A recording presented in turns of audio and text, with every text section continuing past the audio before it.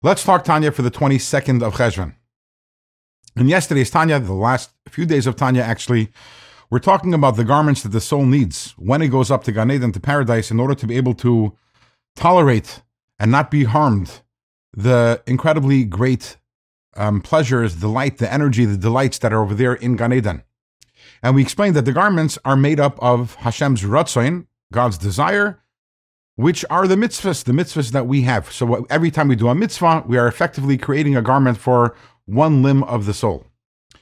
Now, the Zohar talks about Gan Eden and says that, generally speaking, there are two different levels of Gan Eden, two different worlds. There's the world of Bria, which is the higher Gan Eden.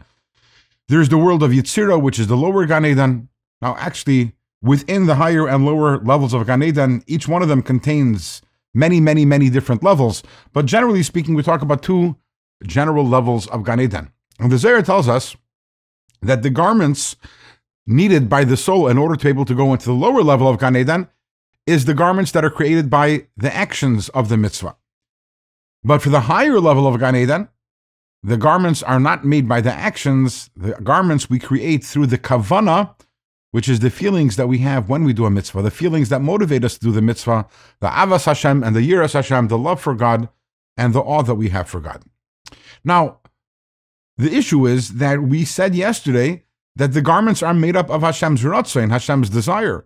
And we talked about how the Ratzoin, Hashem's desire, comes all the way down here to the physical world, to the lowest level, which is action mitzvahs. So if so, then it makes sense that action mitzvahs are the garments. But now we're saying also the kavanah, the feelings, also are the garments. Not only are they also garments, but they're garments for even higher level of Gan Eden, a higher level of light. So Alter Rebbe says two ideas. Number one, yes, the garments for the neshama needed for the higher level of Gan Eden is the kavanah, is the feelings. But the feelings behind what? If a person is to sit all day and just have feelings for God, that's nothing. It's the feelings that motivate the action mitzvah. So it's all part of God's Ratzon. God wants me to do this physical mitzvah, wants me to put up a mezuzah, wants me to blow the shofar on Rosh Hashanah. That is the desire. And then there is the kavanah, the feeling which is behind that physical act. So it is connected to the physical act. And that's why also it can create a garment. That's number one. And number two, the Alter Rebbe says, as we learned earlier on in the first part of Tanya, the truth is that God's desire is also the kavanah. He wants us to have feelings also.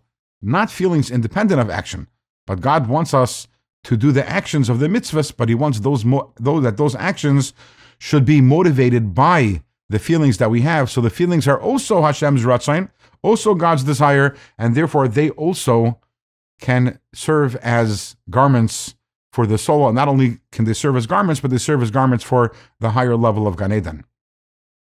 So the conversation up until this point has been about mitzvahs, doing mitzvahs. But for those of you who recall, when we started this chapter, we were talking about the importance of studying halacha.